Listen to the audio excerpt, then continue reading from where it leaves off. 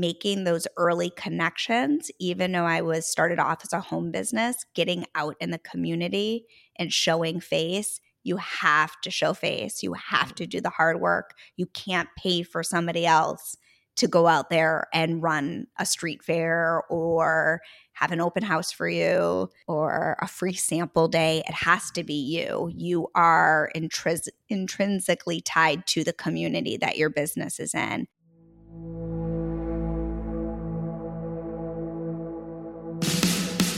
Welcome to the Business Muscle Podcast, where we empower entrepreneurs to transform their businesses into unstoppable empires.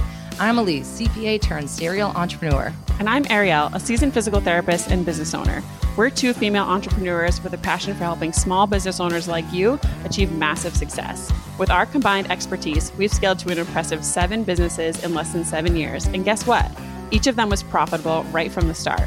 But we didn't stop there. We're here to share our secrets, strategies, and insider tips to help you turn your business into a thriving reality. And hey, we're not just all about business. As a physical therapist and fitness instructor, we'll also sprinkle in some fitness and wellness tips along the way.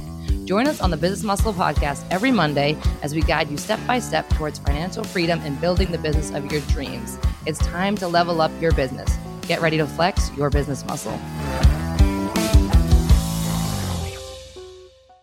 Welcome back to another episode of the Business Muscle Podcast. Today, we welcome Laura Marie Small to the podcast. Laura Marie is founder of Kidcasso Art Studio. Kidcasso is dedicated to providing kids from age 1 to 18 a safe space to play, create, explore, and discover. Laura Marie was diagnosed with a language-based learning disability at the age of 8 and told she would never go to college. But she has continued to prove herself over and over again and has built Kidcasso to 3 successful brick and mortar locations. Laura Marie, welcome to the podcast. Thank you, guys. Thanks for having me today. So before we dive in, why don't you tell us what Kidcasso is? Kidcasso, I feel like it's a lot of things. I think it's your home away from home.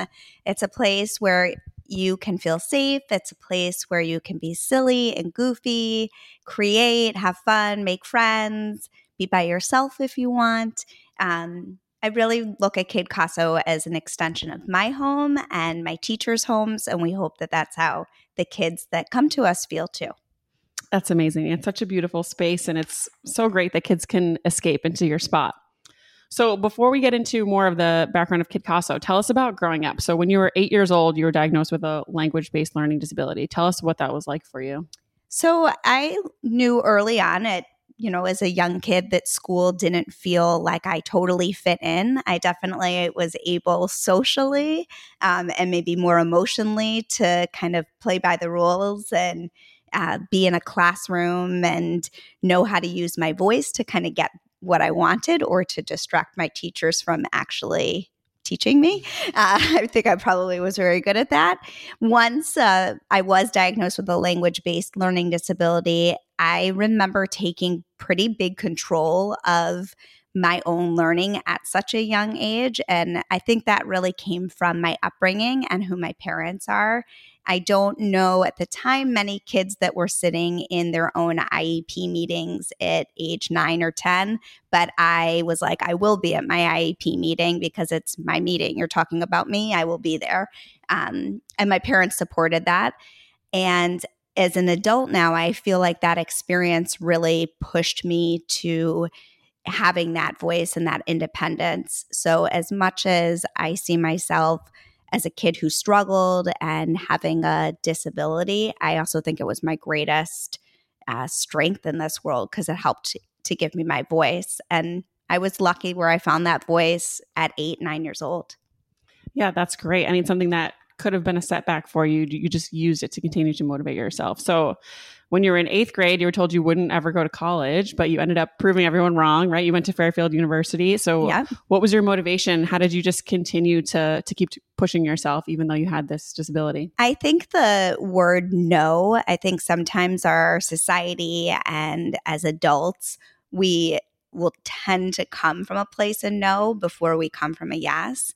And hearing a no to me is just a way to push open a door and to actually get what you want. So probably not the easiest child to parent because the word no really doesn't mean anything to me. But I think it kind of gave me that fire and that that energy to push down those barriers and to say, no, actually, I can do this and I will. So I'm very grateful looking back, even though, no kid wants to be told that. Looking back at the teacher who specifically said it to me, it probably was a pretty big gift that she gave me that she didn't even realize when she said that to me. Definitely. I feel like a lot of common traits for entrepreneurs are they're disruptors. They don't like taking no as an answer. And clearly from you from an early age, it was like in your blood. This is just who you are. It was in your DNA. When did art start to become a bigger part of your life? Was it early or was it not until college time? Definitely early. I grew up in a pretty creative household. I'm the oldest of 5, and my mom is and was and still is a actress and singer and dancer and performer.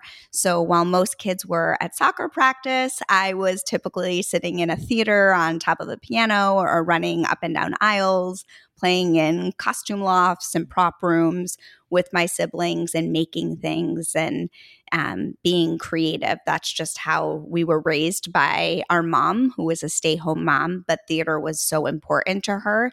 And wherever theater was, her kids were right next to her. So I like to make the jokes that I definitely have a theater mom, and she's still very much a theater mom. But yeah, I think that creative experience and living in a creative home was a natural way for me to learn. And I think if I had had some more of those experiences in my school setting of being more creative and more open-ending, maybe I wouldn't have struggled as much in school. But when I was at school, finding theater and finding art definitely helped to kind of mold me. And it gave me the strength to go to school and to be part of school and be part of a community, which benefited me for sure. Definitely. So you ended up going to get your master's in art. And then what was the end goal from there? Were you like, I'm going to become a teacher, or was business always the plan? Yeah. So when I was a kid and high school and beginning of college, everybody told me I was going to be a teacher. I wanted nothing to do with being a teacher. I definitely ran away from it. My senior year at Fairfield, I actually had pretty much completed all my credits, and I was doing a couple of different internships in New York City and in the Connecticut area. And I had time in my schedule, and I was like, I'm going to take an education class. And the headmaster, the dean of the education department at Fairfield was like, who are you? You're a senior and now you want to take this education class? And I was like, yeah, I'll just take it. It's just for fun. And it was the first class in probably my whole entire life that I had an A+ in. And I was like, oh, crap, shoot, it's coming for me. I'm supposed to be a teacher. I'm good at this. But I still ignored it. And I graduated Fairfield. I moved to Boston. I got a job with Tiffany and Company and did a lot of visual merchandising with them, and was like, I'm going to live this fabulous fashion life in Boston. And then September 11th happened, and I got laid off. And it was right around the holidays, and I was home in upstate New York. And my dad said to me, you have choices. And so the first choice you're going to make is you're going to go back to Boston. Here's $300 to pay your rent, which that's ridiculous that my rent was that cheap. But that was a long time ago. And I went back to Boston with my $300, and my dad said, figure it out. And so I got a nanny job. And within 2 weeks of nannying, I realized I'm supposed to be a teacher. And I remember calling my dad, who definitely is probably one of my biggest support systems. And I said, all right, I'm going to do it. I'm going to go to grad school and be a teacher. And then I felt like I had this turning point where it was like, am I going to be a visual art teacher, or am I going to be a theater teacher? That's what my degree is in. It's in visual and performing arts, but which place do I want to teach? And I ultimately decided that I wanted a paintbrush in my hand at the end of the day. And so I went to grad school and worked my butt off and had so much fun doing it. And it actually felt for the first time that I was owning my future and owning my career. And I loved grad school. It was definitely 2 years of my life that were a highlight for sure, because I was actually doing something I was good at, and it was motivating. Yeah, great. So you finished grad school. You started working as an art teacher. Yep, started in the public schools. Yep. And how long were you an art teacher before the idea for Kidcasso started to pop up? So after my first year of teaching, summertime came, and I had a few of my students from school whose parents asked me if I would teach some private lessons during the summer. So I literally set up our dining room like a little art studio. And when I think back to that, there were so many beginning moments of that dining room that you see today when you walk into Kidcasso. Like, I took all the china out of the china cabinet and I put glass jars with paintbrushes and pom-poms. And I still do that today. So it's kind of funny when I look back at those beginning steps. So that's really where Kidcasso was born. That was around, I'd say, 2005, 2006. And the business really started to grow from that concept. I realized there was a place for creating art outside of the school. And I realized when I started to research, there weren't many fine arts or creative process-based art studios in the Boston area. And really the MFA was the only place. And sometimes the MFA, it's awesome, it's wonderful there, but it doesn't feel as tangible, especially if you are not an artist and engaged in art. The MFA can feel like a scary place. It can be really overwhelming to people. I think art can feel scary to people. So I really took that idea, and I feel like that's really going back to that idea of Kidcasso being a family and being a home. I wanted people to, no matter where they came in with art, that they felt comfortable in this space. When did you come up with the name Kidcasso? Because I'm obsessed. I love good branding, and I feel like you knocked it out of the park. It's like it's just perfect. So how did you come up with that? Okay, this is a good story because it's about Oprah. So I was nannying, and so I was teaching in public school. I was still working at Tiffany and Company every once in a while just to make some extra cash. And I was nannying. So I basically worked 7 days a week with 3 jobs, which I feel like most business owners do. Mm-hmm. I think, people always say, oh, what did I do before kids? I was working 3 jobs before I had children. So I was nannying, and the little boy was taking a nap, and I had Oprah on. And I can picture myself sitting on their couch, probably drinking a cup of tea, probably with a sketchbook, writing ideas down for a business.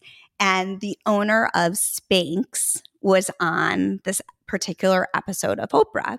And Oprah was talking about women businesses, and something about the episode I was like, I got to tune in. I can't just have this on in the background. This is important. I need to watch this episode. And the owner of Spanx was talking about her logo and her name and the hard "k" sound that Spanx makes. And she started talking about companies like Kmart or KitKat. And I was like, okay, that "k" sound, that's a hard sound in a name. I need to remember that. So really, that's where Kidcasso came from. A lot of my friends did not like it. They thought it was a stupid name. I'm obsessed with it. I know. I love it. I think it's so unique. A lot of people wanted me to use my name. Right. Yeah. Right. You can tell what the business is from the name. Right. So yeah, I wanted that hard "k" sound. And I was like, okay, it's got to have a K in there somewhere. And I was like, okay, I know I want to teach kids. I don't want to teach adults, even though I'm asked multiple times a month to teach adult classes. I am not going to teach adult classes. Sorry. We're Kidcasso. That's the name. And I didn't want it to connect to Laura Marie. I didn't want it to be like Laura's Little Studio. I didn't, I was like, no, that's not my hook. Where is Laura's Little Studio going to go? Not that I envisioned having 3 other locations, but I felt like listening to these different women business owners on that episode of Oprah, I knew that I needed to keep the door open for it to evolve to something else. It couldn't just have one static place. It needed to be able to open up if I wanted it to. That's so smart, because you were thinking, even maybe at the time you didn't realize it, but if I go to scale this, you don't want to have to be in every place all the time where the business just revolves around just you. Right. Laura Marie always has to be there, which Kidcasso, I love it. So I'm so happy you didn't get it wasn't Laura's Little Studio. No, wouldn't have worked. How long did it take from sitting there watching Oprah? You have that aha moment. It's going to be Kidcasso to actually opening your first studio in Wakefield or location? Pretty quickly. I want to say that episode was probably in the winter, like February, March, maybe. By that summer, I was rebuilding the little garage in our backyard in Wakefield. We lived on Greenwood Street, and we had a 250 square foot shed. And one of my brothers came for the summer, and we put him to work, and a bunch of my husband's friends came over and they insulated it. They put ceiling on, and we got an electrician to come out. And all of a sudden I had this little studio space with the red paintbrush that I hand drew on a little tiny plaque and lime green walls that I painted myself. Then I set up my little jars, and I had my 12 pencils, my 12 pairs of scissors. And I started teaching classes. And that was that summer. I guess it was probably like end of August of 2007 is when my first classes started to happen. And then by Christmas time of 2007, we were at about 50 kids in and out of my house every week on Greenwood Street, which is not an easy street to be on. It's a little bit of a pass through and a busier street. And I think my husband was getting a little tired of coming home at the end of the day, and people would be like lounging on my couch and like sitting by a fire. And I would be like outside in the little shed teaching a class, and my husband would be like, okay, this is a little weird. But I think back to that too, and thinking those first 50 people, to be able to trust not only me, here I am, a certified Corey Sorey check teacher, fingerprinted, all that, you know that I'm a safe person for your children to be around. I'm inviting you into my home, and my husband's there. And that, I think, when I look at those first 50 families, that is so the roots of Kidcasso. I mean, these people were literally sitting in my living room. They were using my bathroom off of my kitchen. Like that, it was like, come on in. That's funny to think about. It's so crazy, but you just gotta like get started. And I feel like a lot of times the hardest part for people is just to start. Like, where do I even start? Definitely. And you just made it happen at your house. You're like, this is what we have. We're gonna roll with it. How did you advertise at the beginning? Was it all word of mouth? Were you putting out? Definitely grassroots, word of mouth. I did early on join the chamber, and I started to get really involved in the Wakefield community. And I really tried to look for resources for home businesses. But in 2007, nobody had home businesses. So that didn't really exist. People weren't working at home like they are now. So there was nothing out there. I kind of felt like I was a little bit on a lone island as a small business. And I had to find my own way in those first 6 months. And then getting involved in the community and getting out there, I think really helped me get to the next place of finding the brick and mortar on Albion Street. And I felt like I had begun to develop relationships with people in the community, and people started to know who I was. And I put myself everywhere that I could possibly be. I mean, I think our first art show was at a Starbucks on Route 1 in Saugus, which there used to be a Starbucks by that Skechers and Artist and Craftsman, my favorite art store.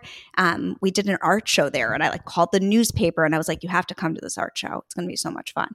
And I like got Starbucks to give me like tons of free stuff for all the kids who came. I mean, I just did anything I could. I was there.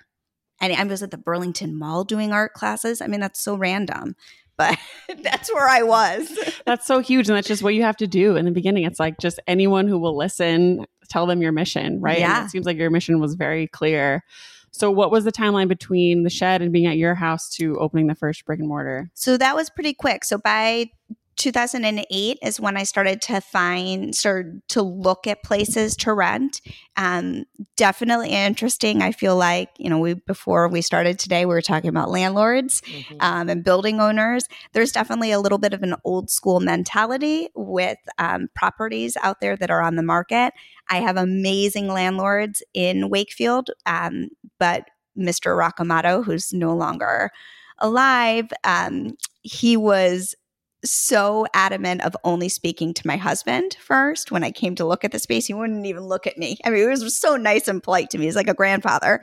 But he was like, no, I'll talk to your husband. And finally, my husband's like, Mr. Rocamato, this has nothing to do with me. I'm just standing here like helping my wife, like smiling and being like, sure, you can do this. And so that was like really interesting too, going through the process of finding a space, leasing a space, working with a landlord, coming to agreements. But I also didn't really fold on what I wanted. I knew exactly what I wanted in this space. And I knew what I could afford and I knew what I couldn't afford. I knew I couldn't afford to put in new floors right away. So I made do with the mauve colored carpet that was on the floor. And I was adamant about what I wanted in a space. And once again, not taking no for an answer. I was like, this is the money I'm going to pay you, and I'm not going to pay you any more than this. And I got my way. That's awesome. We did the same thing at Fix. We had terrible floors the first year and then we saved up and eventually now the floors look great. But so was everything, did you fund everything through the business and do everything yourself, or did you have any extra support? We did everything ourselves. I am very proud in the fact, obviously nothing against this, but I was so, as is my husband, I was so determined to do this without any loans or debt. I didn't want to have anything that was going to like take over what we as a couple were trying to do with our own life. We were looking at our marriage and the family that we wanted to grow. We didn't want Kidcasso to impact that negatively. So basically every dollar I made, I just kept putting it back into the business. And I was still teaching in public school. I was still nannying, and I was still working at Tiffany's. So I literally was working as much as I could to get those kids in the door. And I had like a little clipboard where I would write their names down, and I would like only accept check because I didn't have credit card processing. All these things I didn't have. I had a tax ID number. That was about it. I had a website that a friend made for me. I had my logo, but everything was handmade. I mean, my sign in Wakefield, handmade. Couldn't afford to go to a sign company to make it. So I was like, my husband will build it and I'll paint it. And that's what we did. I had folding tables, which I still have today and still use for events. But like I would literally, it was like folding tables and IKEA stools. And I just made it look as nice as I could. You're speaking our language, because a lot of people open businesses and they dump so much money into it. And like, when are you going to get this back? For us, our whole model is like, what can we do? So we put all our sweat equity into it. What can we do to save money and to get cash flow in the first month? Then you can invest it back in and then you can make things nicer. But when people go into crazy debt and they want all the bells and whistles at the beginning, I'm always like, oh God, I hope this works out for you, but you never know. Yeah. So when you sign that lease, now it's game time, right? It went from, maybe you could call it a hobby. I know you were working, but more of like a hobby. It's in your house and it's not like you could stop it at any time you wanted. Yeah. Now you signed a lease. How did you feel once that decision was made? So then it definitely was like, okay, this is go time. And how much longer am I going to spend teaching in public school? And when is it time to say goodbye to that career and to jump in? Definitely not having kids at the time was huge for me because I really could focus 100% on Kidcasso and making money. So once I made the decision to go headfirst into Kidcasso, I did it. I mean, I literally said to my principal, I made the decision on, let's say a Thursday night. Okay, I'm going to tell my principal I'm not coming back next year. I went in Friday, gave my notice, and I was like, nope, I'm committed to it. This is what I'm doing. And thinking, if it fails, what's going to happen? So I go back to public school. I go back to do something else. And that is totally coming from the place I was as a child, of that idea of like falling off the horse. What was I going to do? You got to get back up again. So that fear factor didn't exist for me. It was like, of course I'm going to pay the rent this month. I know I have enough money to pay the rent this month, with or without being a public school teacher. I know I still have enough money. I've got enough saved up to do this. So I just did it. What did your day-to-day look like when you first opened that brick and mortar? Probably pretty similar today, except unlike today where I have a pretty great team behind me and support system. it would just be me like getting my little cup of tea and going to unlock my door on Albion Street and walking in and making sure there were fresh flowers on the table, turning all the lights on, putting music on. I think having the experience in retail, especially a higher end retail, something that Tiffany's taught me was that first impression is everything. That blue box is the blue box for a very specific reason. And that white ribbon, there's only one way to tie a Tiffany bow. Nobody else has the Tiffany bow.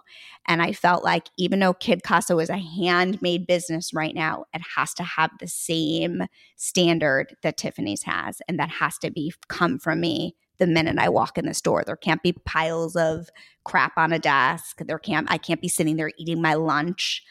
Even though nobody's coming in the studio, I have to be ready for somebody to walk in. And that's how I started. I mean, I remember people probably thinking I was like some weirdo who sat there like fully dressed every day, like ready to go in my chair. But yeah, I would go in, get my lights on, set up, and then I would wait for my kids, and I'd have a few kids coming in. In the beginning, I didn't do baby or toddler classes. I really was only after school classes. So the mornings is when I would either be nannying or at Tiffany's, or when I was still doing some stuff within the public school, I scheduled those for the morning hours. So the afternoon and evening is really when I was seeing the bulk of the kids that were coming in.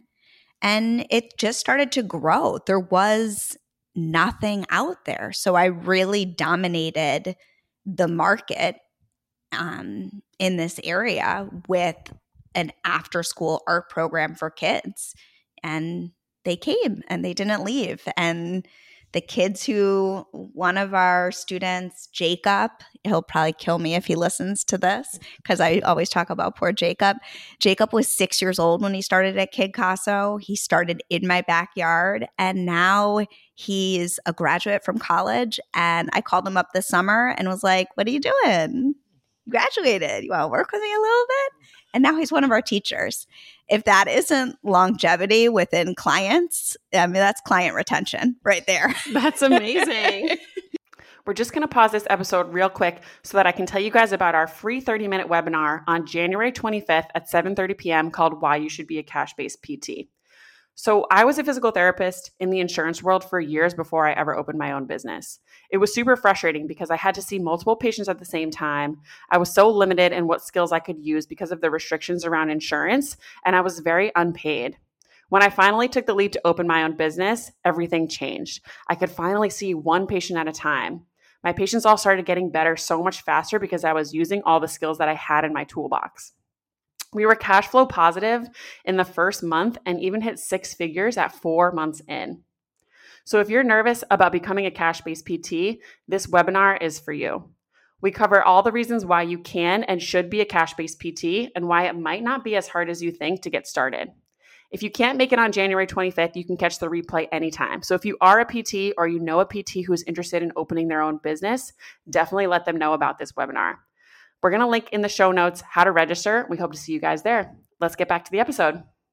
So I love this because you started, like you had your process in your mind, even though it was just you in the beginning. You knew exactly what you wanted it to look like when someone walked through the door, what that whole client process was going to look like. When did you start bringing on other team members? So once I decided that my husband and I were ready to become parents, or we wanted to venture into the world of trying to have children, both my husband and I were pretty strategically planned. We're definitely planners. I'm somebody who looks 10 years down the road, even though I'm only 45. If you ask me how old I am, I'm already 50 in my mind. I just kind of live in that future.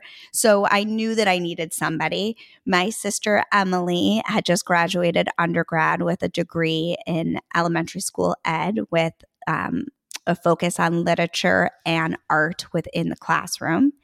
And she graduated, and I said, "Hey, listen, I'm totally going to be pregnant this summer.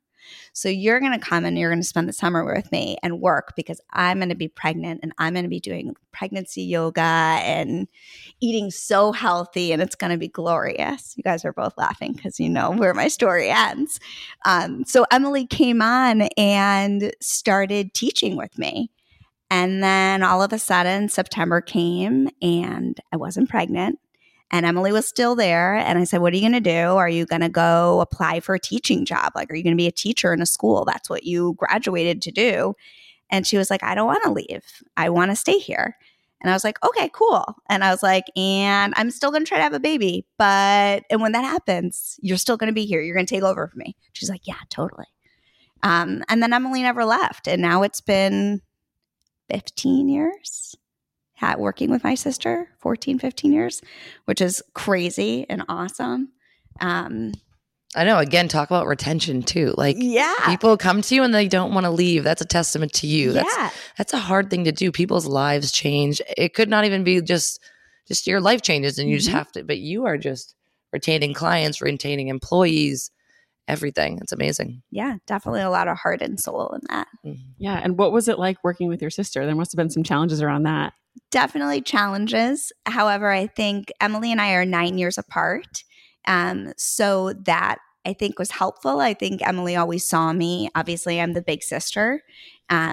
She probably always kind of followed my lead in some sense. So in the beginnings of Kidcasso, she was like, yeah, I'll just do what my sister is asking me to do. Let's do this. We definitely have had our rough moments and moments of challenges.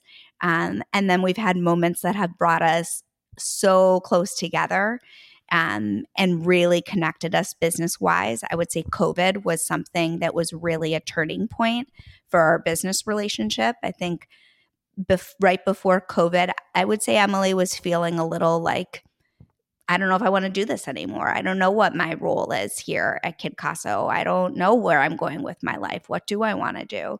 And then COVID happened, and all of a sudden it was like, wait a minute, we need each other in this. This is the business that we've been doing. And it really evolved our relationship on a business level and then definitely on a personal level. I mean, Emily's my best friend and my right hand at the studio. And she's grounded me a lot. I'm definitely more in the clouds than she is.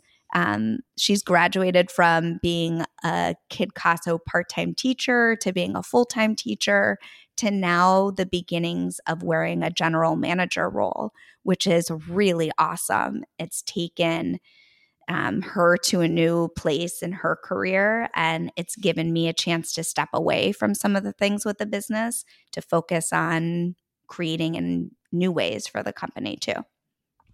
And you hinted at this a couple minutes ago, and this is something that hits home very, very tough. Everybody knows about my IVF journey, and it's still going on, and it's just the hamster wheel of hell. I like to say it's not fun, but you kind of hinted that you thought you were just going to get pregnant. Like a lot of people do. You spend your whole beginning of your life trying not to get pregnant, right? So thinking true. that it's going to be so easy. Yeah.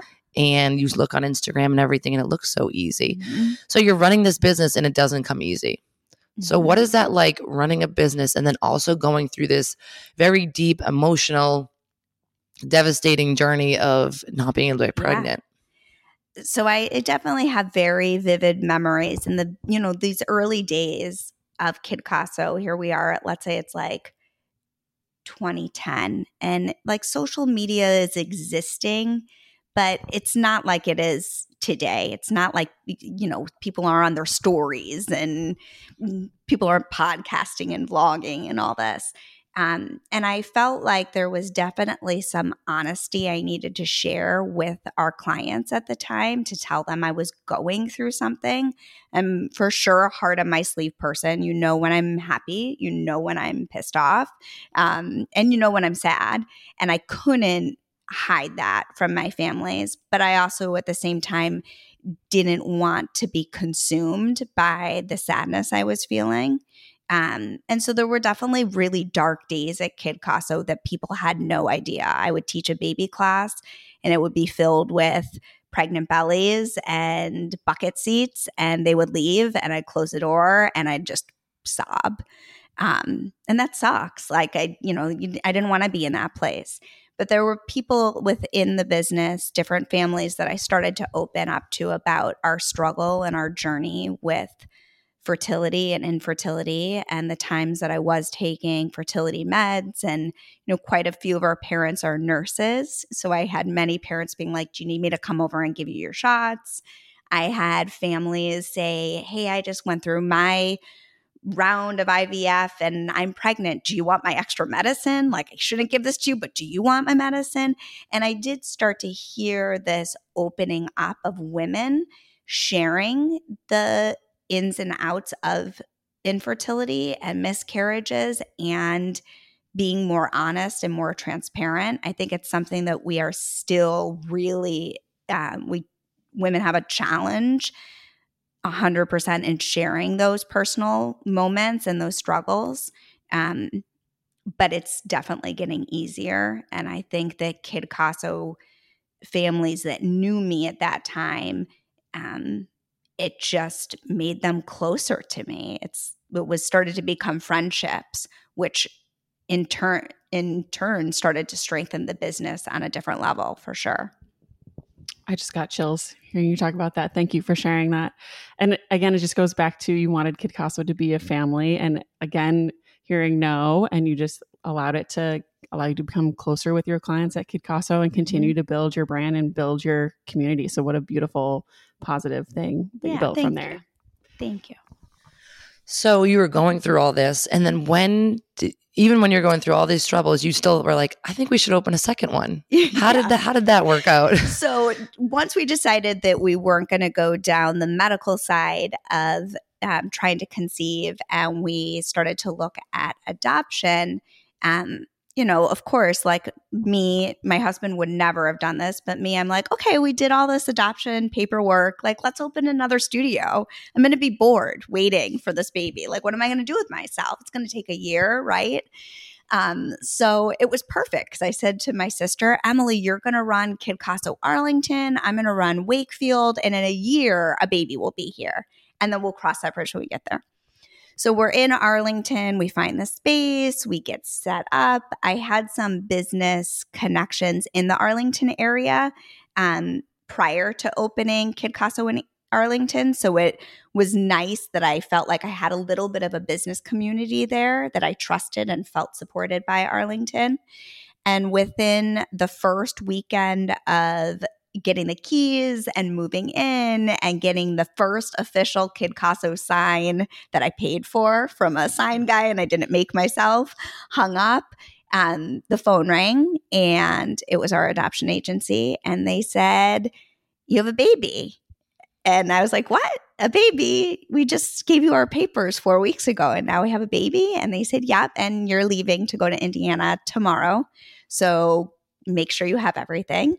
And I remember being like, okay, well, we're going to go get this baby, but Kidcasso is my baby too. And our social worker was like, well, now your baby's here. So you need to get into gear here and make this happen. So my sister Emily really seamlessly took Arlington and literally opened it. Like, she had no experience of having a grand opening or running 2 studios at the exact same time that I was like, bye, see ya, I'm going to go have a baby. And then people that knew that we were adopting, they would be like, where's Laura? Where'd she go?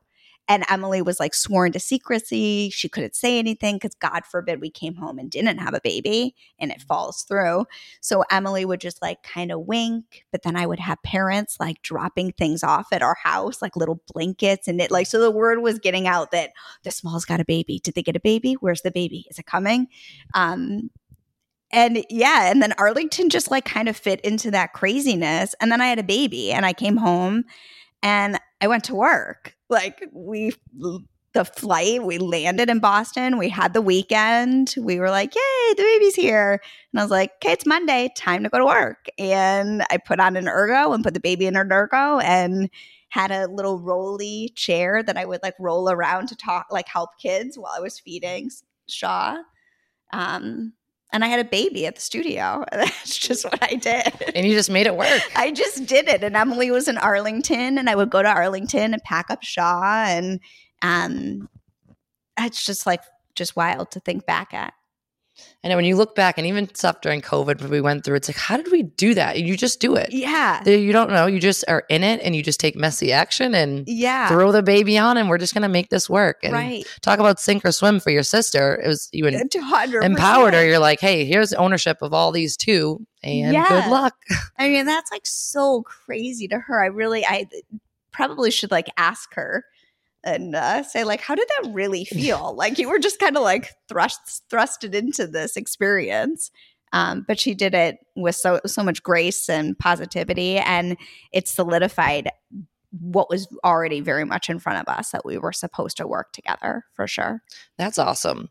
What made you decide that maybe franchising was in your next business step for you guys? So after I opened Arlington, I was only in Arlington for 2 years. By the time Tana and our second son had come along, I decided that it was too much at that time to have the Arlington studio. So I closed it with the thought that I'm going to do this again. I definitely want to grow Kidcasso, but right now I'm going to focus on these 2 little boys at home. And a few years had gone by. And this is, I feel like, where it gets blurry because COVID kind of takes over a little bit during this. It's like mom life takes over and then COVID kind of mushes in there. So I close Arlington. I've got the 2 babies at home. I've got Wakefield. I then open Andover. So this is 5 years ago. I open Andover. And while I'm opening Andover, I get a phone call from a musician in Boston who I had done some kid programming with.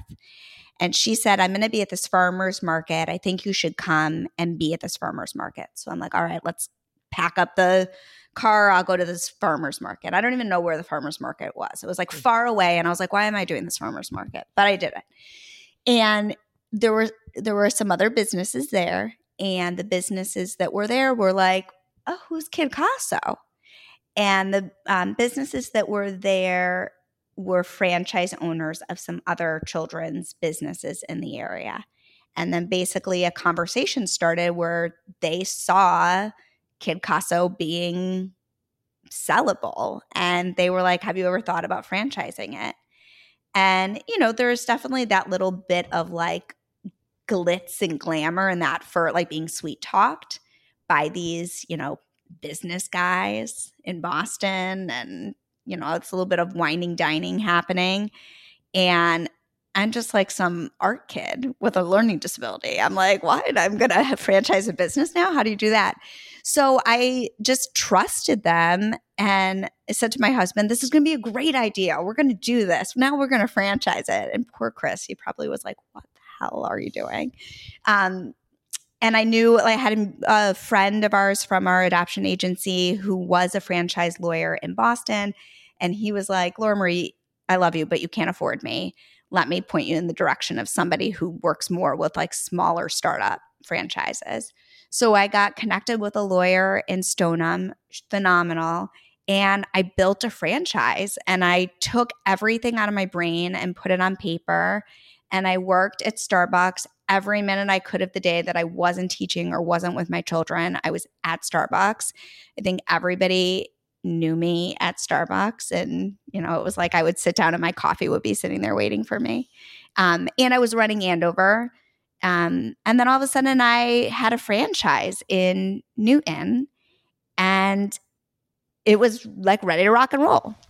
But during the franchise days, something was always missing. And I felt, I guess maybe some people on paper, they would say, oh, you were being controlling. You wanted to control it. And I think a lot of small business owners, we're control freaks, 100%. But it was something more than that. There was something missing from what Kidcasso, what that brand and that roots was. It wasn't translating with this other owner. So ultimately, I decided this relationship has to end. The franchise has to end. I'm going to take it back and clean it internally and fire everybody. And I rebuilt it and spent a ton of time in Newton trying to talk to the families that were paying for a product that I'm like, why are you paying for this? I wouldn't pay for this product. And this is my product. And that was eye-opening because I'm like, crap, like this didn't work, but why? And so I really started to pick things apart. And I decided right before the holidays of 2019 to close with the anticipation that I would be opening in 2020. And I found a space on California Ave in Newton. It was perfect. And I was like, oh, I'm going to sign this lease. But something kept pulling me back. And it was right around Christmas time. And all of a sudden, I start seeing like one person wearing a mask. And I was like, something's going on. And a lot of people thought I was crazy because I was the person in January that was like buying Amazon every day, buying toilet paper and paper towels and canned food. I think Chris definitely thought I was a little crazy, but I was like, it's coming. Something's coming. So, and you were right. And I was right. And something came. Something came. Right. Yeah. So, a lot to unpack there. So, how did you find that franchise owner? Was this somebody that approached you, or were you advertising, I'm selling a franchise? No. So it was somebody who approached me. And I think what was awesome about this particular business person and franchise owner is that they 100% know how to take a business that is turnkey. A McDonald's is turnkey. Kidcasso is not turnkey. It is so much blood and sweat. And I realized that an owner-operator model was where Kidcasso needs to be. So I really looked at this idea of what is a franchise, and is there a new world that's starting to happen with more of a boutique style franchise? Like the owner of the Kidcasso Newton, he could never pick up a paintbrush and go in there and fill in for somebody. That's a problem, especially in this type of work. It just didn't. You're dealing with kids and you're dealing with the personalities and the emotions and the ups and downs of children. And I had played so far into my own struggles as a kid and how important it was to get a college education, then to go to grad school and get a graduate degree in education, to being certified and, you know, being a educational professional, where this franchise owner was like, just hire a college kid to do it. They're cheap. I'm not going to pay somebody $75,000 a year I'll go out of business. Mm-hmm. And I was like, but you have to have me. And he didn't want to pay me. He wanted to pay a college kid, and a college kid wasn't me. So it just crumbled. He couldn't retain the kids. I mean, it was a mess. You wouldn't even have known. I like real looking back at that, I'm like, oh, those families, like they didn't even really know what Kidcasso was. No matter how hard I tried on the outside, internally, it was such a mess. Just didn't work. That's such a hard decision for you to make, though, and probably cost a lot of money, and probably was a lot of not fun conversations to say. It was so uncomfortable. I don't even know how you start that conversation. It was so you uncomfortable. were feeling miserably, so I'm going to take this business from you, basically. Totally. To be like to somebody who's very successful and say like, you're not good at this. You're not me. And I, after we had our business divorce, a good friend of mine took me out for a drink, and we were like toasting at the bar, and there were a group of guys sitting next to us, and they were like, divorce? You got divorced? I was like, just business divorce. But sometimes it takes like burning it to the ground and then starting over, 100%. Then undoing everything that was wrong. Sometimes it's better. And it seems like that was the right decision for you. Totally. Not the easiest decision. Totally. Probably the hardest, but sometimes you need to burn it to the ground. And totally. It had to crumble real fast. Yeah. I mean, it was gross. From all aspects of it, it was like needed to go. But now owner operates what you need. When you're going to sit down with people and make your LLC agreement, that's probably built in there. Like you are working. Yeah. You are doing a majority of the services and stuff like that. Now you know. But at the beginning, you were like, this is going to be great. I'm going to open a franchise and it's going to be a millionaire. I can't wait. It's going to be awesome. We're going to be so rich. Yeah. So now you have Wakefield, Andover, and Newton, and you own them all now. Yeah. So I own them all. I made the decision to close Newton, but left everything like push and play. Like the new year, we're going to enjoy the holidays. The new year is going to come. And by summer, we will be back in action, and it will be the Kidcasso that I know Newton deserves to have. And then when I started to get those beginning like pains, those gut feelings as I was watching what was happening in the world, there was like a gut feeling that pushed me not to go down a direction of signing that lease on California Ave. I probably drove that poor listing agent crazy because she was like, why won't this lady sign this lease? But thank God I didn't, because if I did, I think I probably could have been hit in a really negative way with the beginnings of COVID, of having another lease to have to worry about, for sure. So then when did you reopen Newton? So a year and a half ago. I knew that I wanted to open Newton again, and I was looking at spaces, and a space on Washington Street in West Newton came up on the market. And that particular area of Newton felt very full circle to me. I lived in Watertown. I was in that area dining and shopping on a daily basis. When I worked at Tiffany and Company in Chestnut Hill, that was the path I took to get to Chestnut Hill. So there was something about Washington Street that felt like home to me. I just was like, I'm meant to be here. And I literally saw the place and signed within seconds of seeing the space. And it was probably the first, my husband obviously is very supportive of me and of Kidcasso, but it was probably the first time in the 16 years of having Kidcasso that I really felt empowered to make a decision, knowing that I had gone through the challenges of COVID and came out on the other side, that I was like, I can make this decision and I don't need to consult anybody. I'm going to go with this. I don't need to talk to my husband about this right now. I'm going to just do it. I'm going to sign this lease.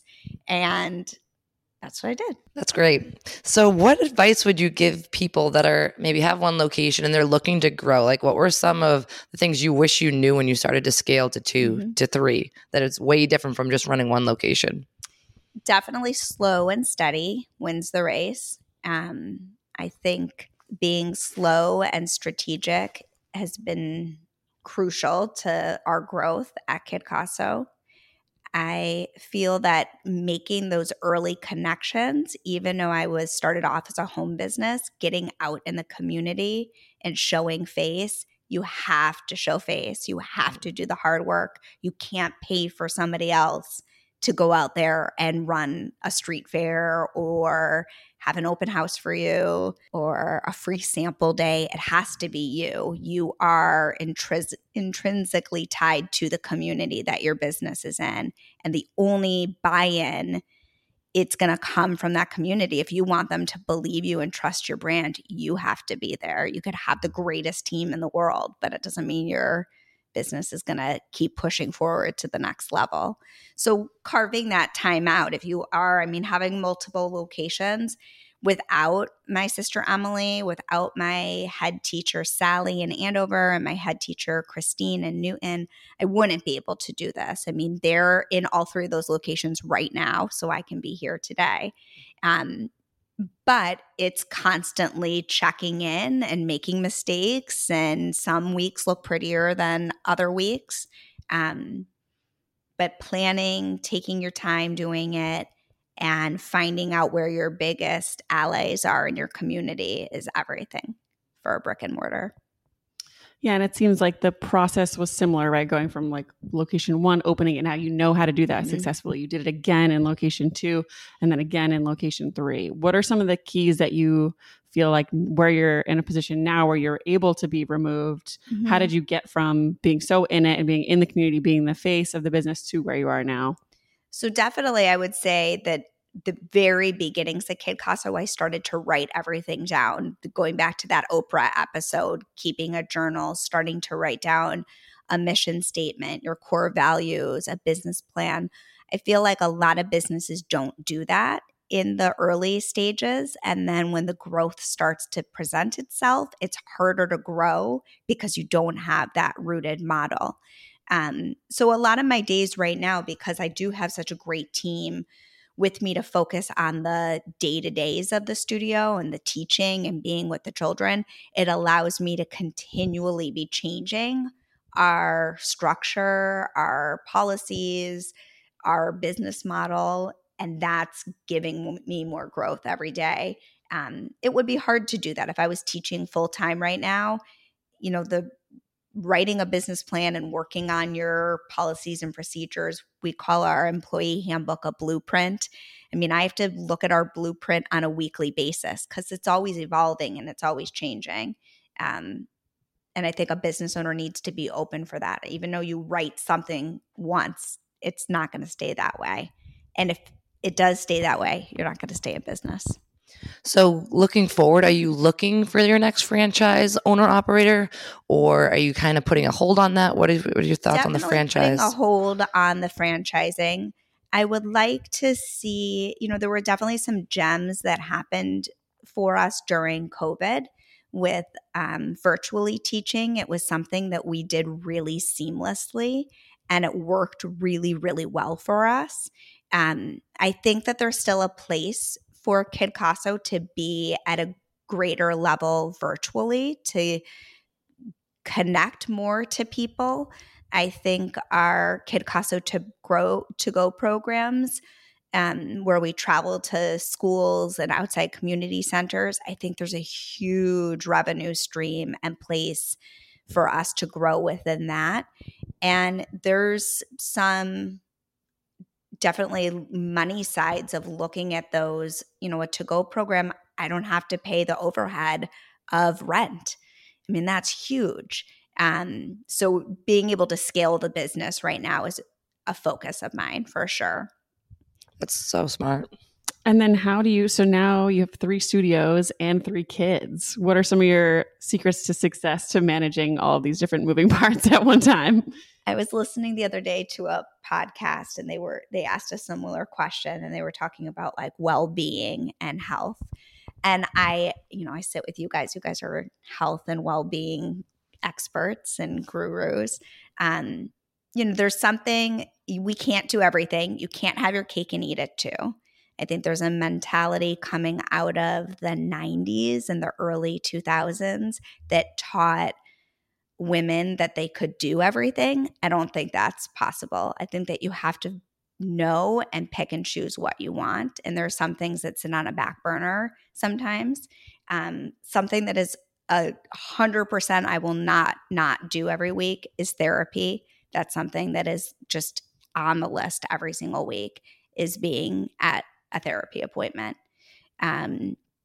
So I think once you find what makes you tick, if you need to cook one meal a week, then that's what you got to do. I hate cooking, so that's going to go for me. I'm not going to cook. It's basically like, where should we order tonight? In giving yourself permission for that, I think that's that like mom guilt that so many working moms face of, to me, when I go home at the end of the day and I get my kids to bed and everything's quiet and settled in my house, I like to light a nice smelling candle. I like to have the lights low. Those are like those simple little pleasures that are important to me. So I think if a business owner or working mom can figure out those like 1, 2, 3 little gems that are important to make them tick, the other things will kind of fall into place. And teaching your kids too. I mean, my kids 100%, whether they love it or hate it, they have the Kidcasso mom. And that's probably not the most comfortable hat to wear, especially living in Wakefield and having my business in Wakefield and now having 2, almost teenagers. I see and I know everything. And everybody knows my kids, so they don't really, sometimes they get away with murder, but hopefully not really. But, having that, like that balance with your children of like, yeah, this is important to me. This work is important to me. And teaching your kids that. I don't think you can be everything for your kids either. Just like you can't be everything to your spouse. You can't be everything in your home. Some people are like, I can't clean my house. So get a cleaning person and be done with it. Take that off your plate. I love cleaning houses. I will clean your house any day you want. I love cleaning. Yeah, and just giving yourself some grace. I think that's really important. And how awesome that you've shown your kids what hard work can accomplish. Mm-hmm. You know what I mean? Well, this was great. I feel like people are going to get so many good pieces out of this interview.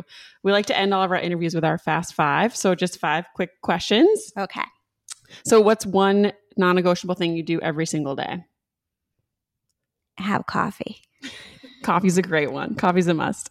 What's one bucket list place you'd like to travel to? Tahiti. And what are 3 traits that you think every entrepreneur should have? Laughter, perseverance, and silliness. I love those. You have to just keep laughing, right? And I guess laughter and silliness are similar, but what is the best or the worst piece of business advice you've ever been given? oh, that's a really good one. Best is finding your hook and not being afraid to use your hook. Really big on hooks. Hooks sell. There's no denying it. They sell. I love that. That's like another podcast for another day. Oh, yeah. What's your hook? And then if you could go back right when you were just had the idea for Kidcasso and give yourself one piece of advice, what would it be? To not compare myself to other businesses that are doing similar things. That's great. So why don't you tell everyone where they can find you, where they can find Kidcasso? So on Instagram at Kidcasso, in Wakefield on Albion Street, in West Newton on Washington Street, and in Andover, currently at 27 Main, but we are getting ready to move to a new home in downtown Andover, which we should be releasing hopefully today. Oh, exciting. Yeah. Well, you guys know where to find us, businessmusclepodcast.com, on Instagram at Business Muscle Podcast. I'm Dr. Ariel.dpt on Instagram, and Elise is Elise Kyra. We'll see you guys next week. You just finished another episode of the Business Muscle Podcast. If you found value in this episode, don't forget to subscribe and leave us a 5-star review. Your reviews mean the world to us and help us reach other listeners who can make a big impact in the business world. Don't forget to join our Business Muscle Podcast Facebook group, where you can ask questions and chat with other like-minded entrepreneurs. Stay tuned for our next episode, where we'll bring you more expert advice and practical strategies to help you thrive. Thank you for being a part of the Business Muscle community, and we'll catch you in the next episode.